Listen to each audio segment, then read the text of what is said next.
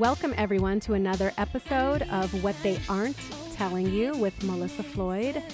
I am here today with someone who caught my attention a couple weeks ago. I saw a video of hers that was flying around the internet as she was discussing the concept of privilege and the idea of conservative viewpoint versus the liberal viewpoint and how that affects the Black community. And it was kind of an unpopular opinion, if you want to say, which is something I'm obviously very interested in.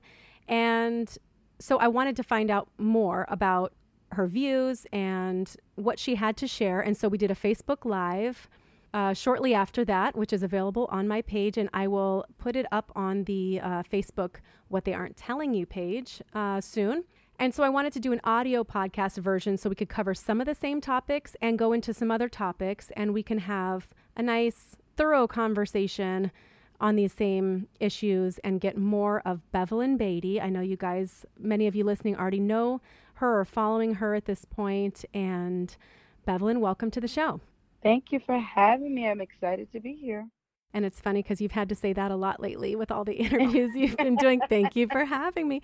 Thank you for having me. Thank you. Do you decide which way you're going to go? Like, thank you for having me. Nah, I just wing it. It's always winged. Every single interview is winged. I can't do it no other way. I love it. And I had so many people commenting about your beautiful smile and mentioning that. And that's something that definitely shows through. You have this kind of light about you, which I think a charisma that captures people and have captured a lot of people with a lot of what you're saying. So on our Facebook Live, we talked a little bit about kind of what brought you into this position. You came from ministry and on missions and discussing your religious aspects with the community. And in the process, with all of the social issues going on, that kind of turned into a discussion with the people to help the people. And I think you hashtag Jesus Matters in most of what you do. Your goal is really to kind of encourage like a higher level of thinking, no matter what it is. Yes, 100%. 100%. And I think that's something that's really admirable. That's something I'm really interested in. I always encourage people to be critical thinkers, to not just blindly believe something, no matter what the topic is, to go deeper, to be interested in the other side of things, and then come to your own conclusion. You don't have to just feel a certain way because everybody else feels that way. Exactly. That's exactly right. Use critical thinking to come to an understanding. But again, nowadays, people do not have the proper tools. So I guess it's more so challenging them to think higher, but also give them the proper perspective of tools to put 2 + 2 together and make 4. Because a lot of people are coming up with like 36. So now what would be an example of a tool? What kind of tools do you mean? Facts, scripture, history. I mean, all of this stuff plays a humongous part. And really truth. Truth has to be the number one tool. Because if a person only hears one message and focuses on that plight, they will miss the bigger picture, you know? And I believe nowadays people forget the bigger picture to really solve the issue. It's like everybody wants to deal with the branch and cut the branch off, but there's a tree with deep roots. And we have to address that first. That makes so much sense to me because a lot of times people are so narrow in their viewpoint. Yeah. Like they cannot get out of their little bubble to see, like you're saying, the bigger picture. I'm a big fan of looking at things objectively and zooming out. I always say that. You have to zoom out to see the rest of what's going on. You cannot just be so stuck in your little bubble that it keeps you blinded to the possibility, at least. The possibility of some other information. You don't have to right away go and believe it, but you have to be open-minded enough to think that there's a potential other side to the story. Yes, that is the huge. I mean, I'm going to be honest with you. A lot of people who lean with this liberal bend, they do not critically think things through. They hear the message. It sounds good to them. They go for it. And any type of information that counters that, they don't want to hear it. It's like you can't even teach it to them because when they listen to respond. They don't listen to understand. And I believe that's why a lot of conservatives, not going to say all, but a lot of conservatives, we really take the time to measure things out. And I'm going to be honest with you.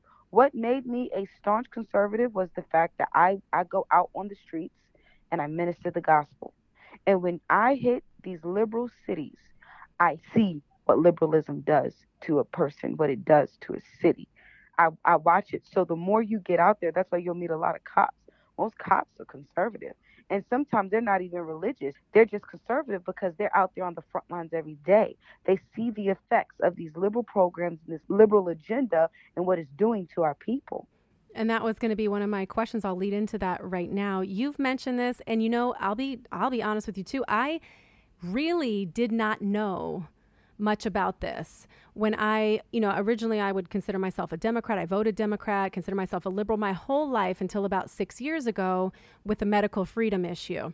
And as it related to parental rights and this legislation coming in and taking away the right to my daughter having an education in the state of California, that's when I kind of got involved in parental advocacy and politics. And I started seeing Democrats voting down the line, party line, and Republicans were voting to retain parental rights. And so for the first time ever, I was aligning with a Republican viewpoint, which was shocking to me. And with what we've seen with the COVID situation, I found myself also aligning with conservatives on this, not because I was trying to, just my own individual data matched with the messaging that I saw on conservative news networks compared to liberal news networks. And then again, with the whole race relations issue, it's kind of been the same thing. And I think a lot of people are in that same boat right now, that they kind of thought they were always liberal, but the way liberalism is now is so far to the left that it's kind of taking away what many people thought it stood for. And I think I'm opening my eyes now too to this idea of democratic policies created decades ago that have basically hurt the Black community, not helping it, but then they're asking for the Black vote. Yes. The thing is this. When people just now find out that the Republican Party might just be for the people, it doesn't mean that they just started. It just means we just found out. Because I was in the same boat you were in. The Democrat Party has never changed. Their agenda and their plight has always been the same. But now, as we're going further into time, their tail is hanging, their coattail is hanging, and we're starting to really see the ultimate agenda. And the ultimate agenda is communism, control, full on government control. Now, does this sound radical what I'm saying? Yes, but I'm going to break it down to you, simplify it so it makes perfect sense. Let's start with socialism, because this is really what Democrats push more than anything now. Socialism. So we want equality for everybody. We want to vote in governors that can help enforce equality for everyone. So this is what we're going to do. We're going to enforce welfare in a neighborhood, okay? For the people who don't have a certain amount of money or their income is a certain way, we're going to enforce welfare. How do we afford to enforce this welfare? This money does not come off of trees. Those who work and pay taxes, we're going to tax them more to give money to the ones who don't have, okay? And we're going to continue to do that for years and years and years, and we're going to continue to implement more and more and more services to them that the working man says, you know what? I think I'll make more money just being on welfare than I would making my own, right? So now you find generations of people who give up capitalism, give up working, and now are 100% dependent on a government, okay? So now down the line, let's just say, and this is a true story in Camden, New Jersey, they wanted to gentrify Camden, okay? Most of the people in Camden, it was the worst city in New Jersey. Most of the people there are predominantly Black, and 95% of them on welfare. Don't quote my numbers. I'm being exaggerative, but a majority of them on welfare. And so now the mayor decides, I want to gentrify Camden. I want to bring businesses here and expand. So now he starts to allow people to get these Section 8 vouchers. Usually to get Section 8, which is a rent control program to where the government pays a portion of your rent, you get a voucher, and then you would just pay the rest, okay? So the government, now all of a sudden, people who've been waiting to get these Section 8 vouchers, 10 years, all of them are getting approved all at one time.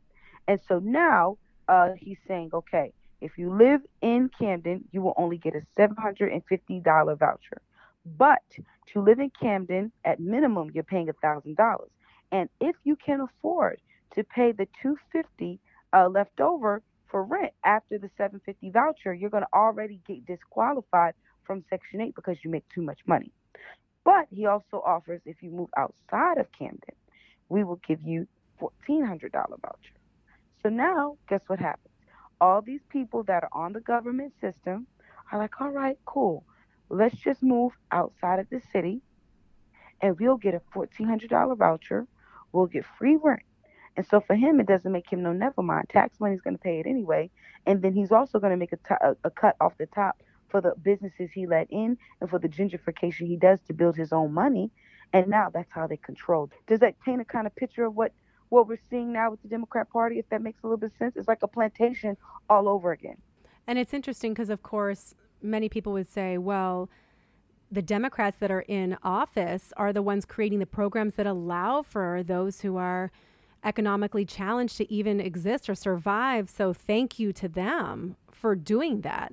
But what you're saying is there are puppet strings attached to all of this, and it's not unconditional, it's conditional. It's conditional. You know what I like to call it? A pimp and hoe effect. What Mm. does a pimp do? A pimp gets a girl that's vulnerable, obviously probably been abused, misused, probably a couple peanuts short of a full bag. And he says, listen, you're going to come under my wing. I'm going to dress you up nice, put you on a strip. You're going to do X, Y, and Z for me. You're going to give me all the money you make back to me. And in return, I'm going to protect you and I'm going to manage you. Okay? So this is exactly what the Democrat Party does to people who say, "Oh, I'm broke. I don't have it. I need help. I'm going to depend on government. Government's going to be daddy." But there's stipulations. You can't get married when government is daddy. You can't make a certain amount of money when government is daddy. And when government tells you to move, you move because you're just doing what government say do. And I think a lot of people aren't even aware of this because, again, it feels like the Republican Party is so away from the black community because you always see white people on average representing the Republican Party. And I've heard people Mhm. complain that the Republican Party doesn't do a good job of really appealing to black voters, which I can agree with that too. And it's funny, if I ever post something negative about the Democratic Party, I get people go, well, the Republican Party, this, and this. I'm like, look, just because I'm bringing attention to one issue doesn't mean I automatically support the opposite. I'm just saying I'm bringing attention to the fact that the Democratic Party could be using the black community and exploiting them for their vote without actually doing anything to improve their life circumstances. So think about it like this: the Democrat Party. How have they been getting the black vote? Welfare. Lyndon B. Johnson. He was the initiator of black people becoming Democrats. Before that, we were always Republican. Okay. Now let's talk about the Republican Party for a second. The Republican Party was founded in 1864, if I'm not mistaken. But the first party was the party that Thomas Jefferson founded, which was the Democrat Party. But that was the only party. Now, the Democrat Party started to lean more with Andrew Jackson for slavery and just really discriminating against blacks on the next level. And a lot of people in Congress, especially white men in Congress, felt like this was wrong. So then they established the Republican Party, and blacks helped establish this party.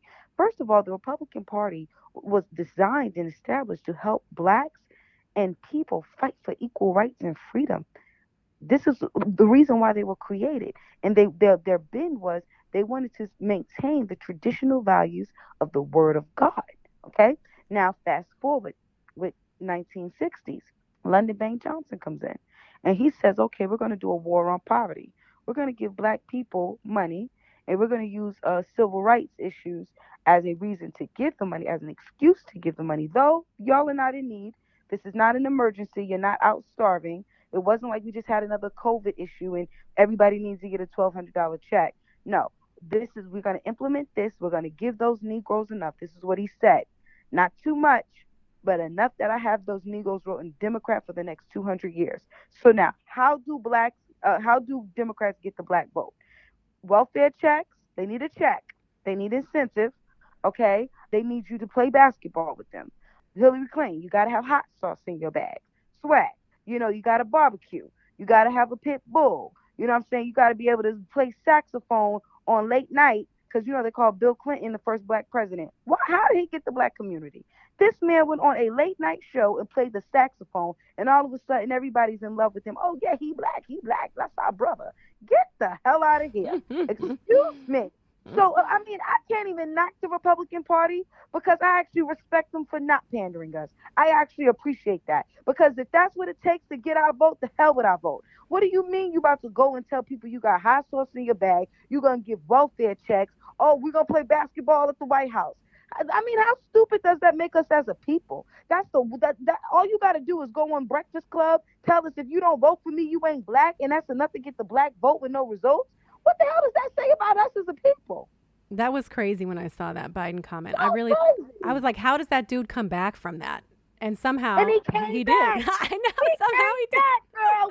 He came back. Oh, man. That's crazy. I Black know. folks were not offended by that. They weren't upset about that. It's like all you gotta do is get Beyonce and Jay-Z to do a concert for you. And oh man, do you remember when the presidential primary campaigns was happening and the guy Bloomberg, I think, he had Juvenile.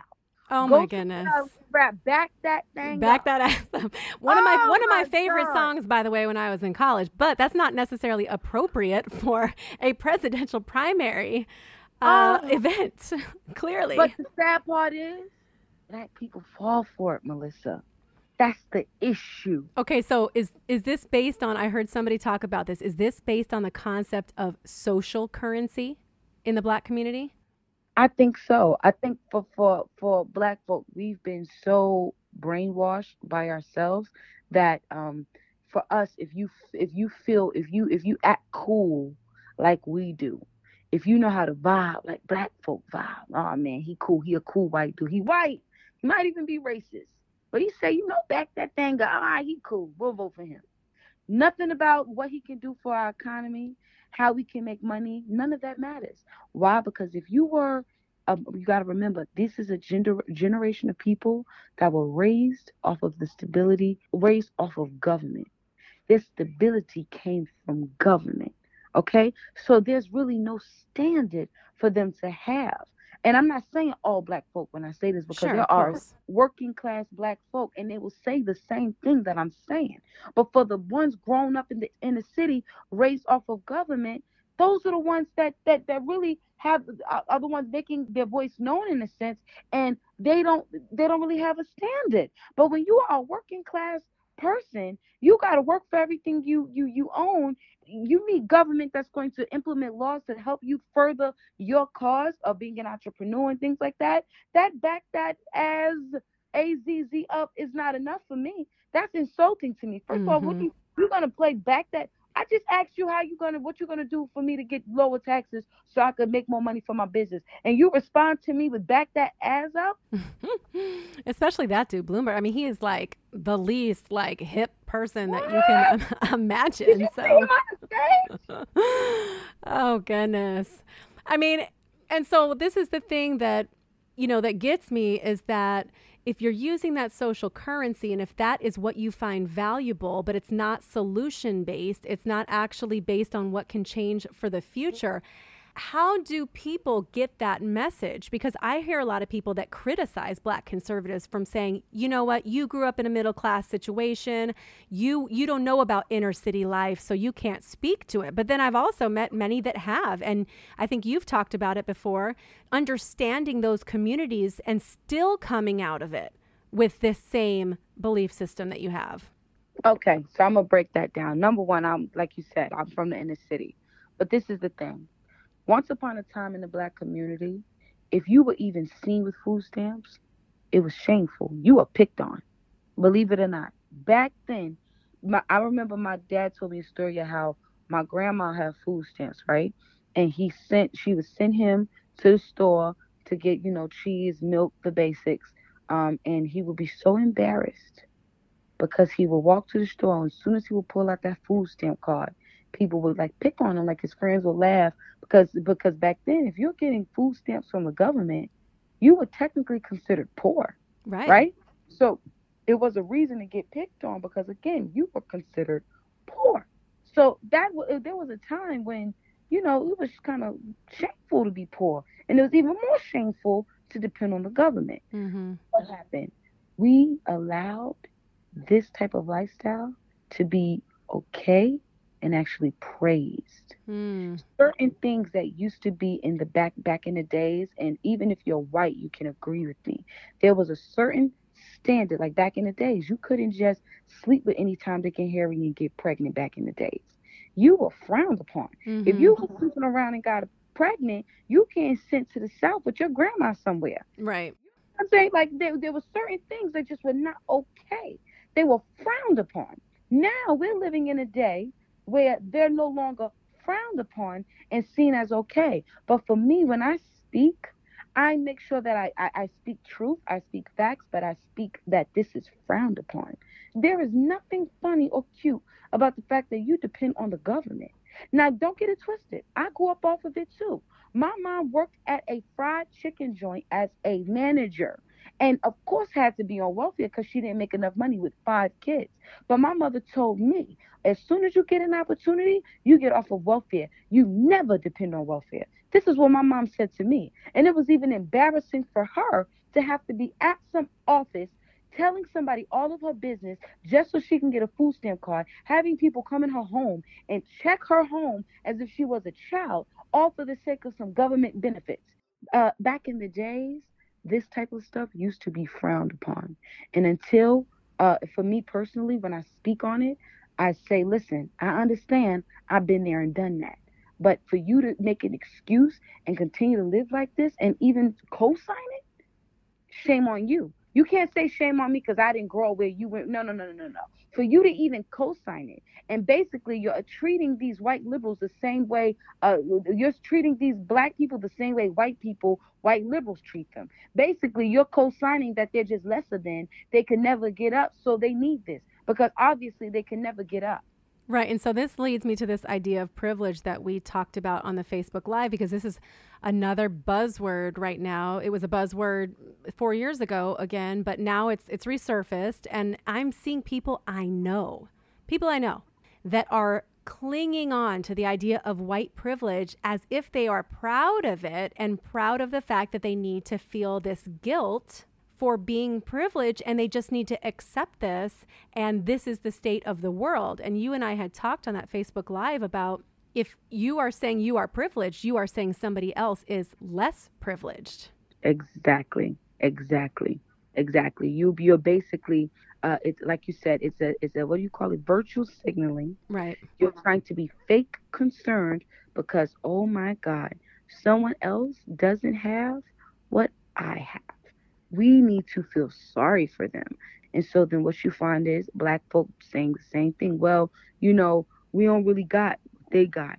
So we need someone else to come in and do A, B, C, and D for us because again, we don't got what they got and it's hard. So we need, you know what I'm saying? It's that same panderism, just in different ways, but it's the same agenda. But it's harmful, extremely harmful, because it's literally killing Mm-hmm. that willpower, that desire, that want for success in your life, and the ability to think you can achieve whatever you can achieve, because it's putting a damper on it at a young age. It's not allowing young men and women in the black community to feel like, no, I'm not hampered by anything. I can achieve anything I want to. Instead, like you're saying, they almost accept that as just the way the world is. And it's dangerous, because how can you see the black community move forward if the mentality is we'll never be able to move forward because we're always at a disadvantaged position? Exactly. And the thing is, with that, you will never move forward. You're right. It will never happen. You will always have an excuse as to why you are lesser than someone else. And you will even fix your mouth to agree that you are just lesser than someone else.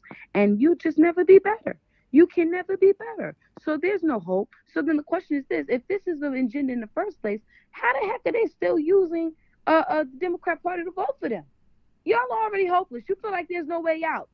So how is it that it's still a plight for the Democrat Party to use to get votes? That's the part that boggles my mind. That makes sense. So in other words, it's been decades now, and the message has always been black people are not at the level of equality and the level of achievement that they should be, so vote for us. But then that's the same message 4 years later, 4 years later, 4 years later, 4 years later, 4 years later. 4 years later. So isn't Exactly. it like, well, if you know that and we're voting for you, how come you haven't done anything about it? Mm-hmm. I don't think a lot of people are putting that together either, because you're right. How can you have Biden at this point out campaigning, talking about how black people need to be moved forward in society at this point, with all of these years of Democrats being, quote unquote, in control of the black community? And the crazy part is this: Biden is the reason why so many black people are in jail right now. Is this based on his older policies? Yes, it is. That crime on, what was it? War on drugs bill that he put in, that Bill Clinton, you know, went forward with. Uh, he wrote that bill. He is the reason why so many black people are in jail right now. I remember I read a story when I was about 15 years old about a woman who got caught with a gram of crack and did 17 to life in jail for a gram of crack. There was a time where they were not they were not budging. You get caught with a little piece of crack, you get in a record. And then this is also that three strikes you're out thing. Right. There was a time when you got three felonies, you were going to jail for life. A felony could be you stealing from a store over $1,000. Like, so let's just say you steal something that's worth either $1,000 or more. Off top, that's a felony. If you do that 3 times on 3 different occasions, you're spending the rest of your life in jail. Tell me that's not crazy. And you think in the end, this is basically targeting members of the black community? 100%. And I'm going to tell you why. Because when a community of people have nothing to live for, they find themselves in mischief. So it's not so much so, it's like, again, it's the Democrats building the agenda and executing. So we've already built up and established that they depend on us. They don't have no time for work and taking care of their kids because we're their mommy and their daddy and their work, right? So men, of course, need something to get into. Since they didn't have no jobs to get into, they're not even taking care of their kids. What they did, they put on red flags, blue flags, gangbanging. Okay, so they have more than enough time to do the stupidest things you can possibly think of because men again like to be in stuff, like to be doing stuff. But if you are not in certain good things, what you gonna end up in? Mm-hmm. And so now, listen, there's a lot of crime. There's a lot of things going on. We need to fight the same crime that they helped generate. So with that being said, all right, good. Now we're going to implement this. If they get in trouble 3 times, 3 different felonies, and it could be small things, but we can say they're a felony, y'all going to go to jail for the rest of your life. So if you made 3, basically, technically stealing something over $1,000 is really a misdemeanor. I mean, it's not like you just did a white collar crime and stole like $50,000 worth of stuff. It's a misdemeanor. It does need to be addressed, but it's not a felony. It's more so a misdemeanor. But if you do that 3 times, you're going to jail for the rest of your life. What I've also heard, so I recently interviewed a law enforcement officer who works outside of Chicago who was basically talking about how the prison system is literally set up for younger black men to fail because it is set up for those jails to stay full. Yes. Let me tell you how real it is. Back in the days, even because remember this war on crime, it was federal. It wasn't just state by state. It was federal. So a lot of Republican states, what they would do is, okay, if these men go to jail, we're going to implement these programs in jail. You could get your GED in jail. You could go to college in jail. You can get a trade in jail. By the time you got out of jail, you could be the most educated and traded up person in the world, start your own business and never go back. Certain states stripped all of those programs.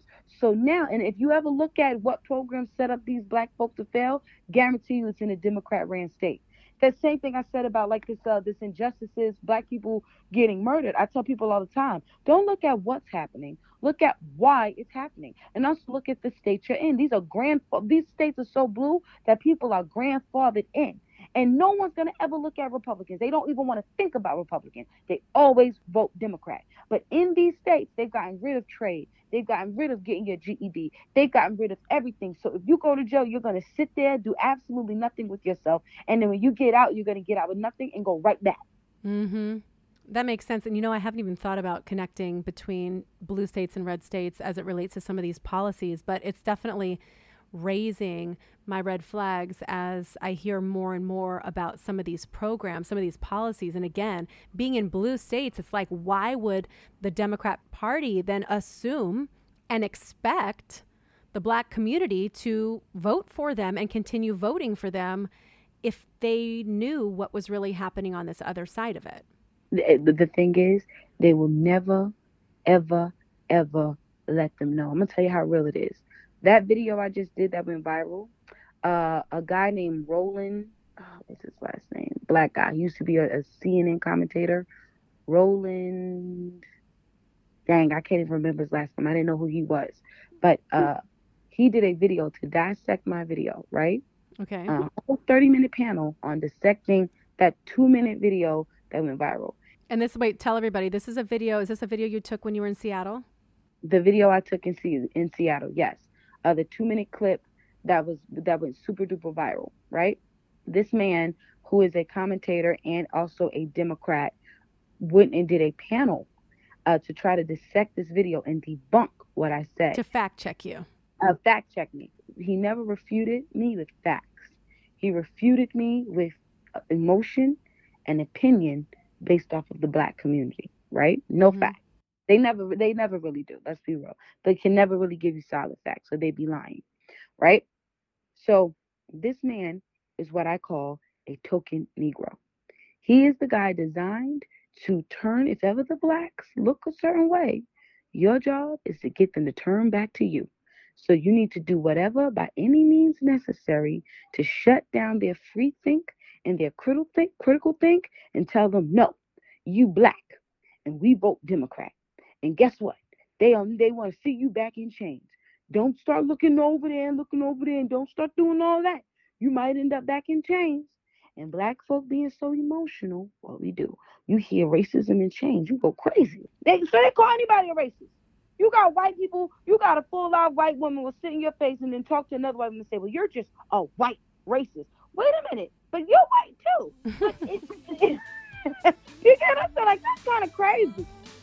Okay, let's wrap this episode up here so that we can bring in our next episode, episode 2 with Bevelyn Beatty, in a few days, where you guys can hear more from her. She is awesome. I really like what she shares. I like the way she shares it. I know you guys are loving this as well. So tune in next time to catch the rest of this interview. And I hope you guys enjoyed this episode of What They Aren't Telling You with Melissa Floyd.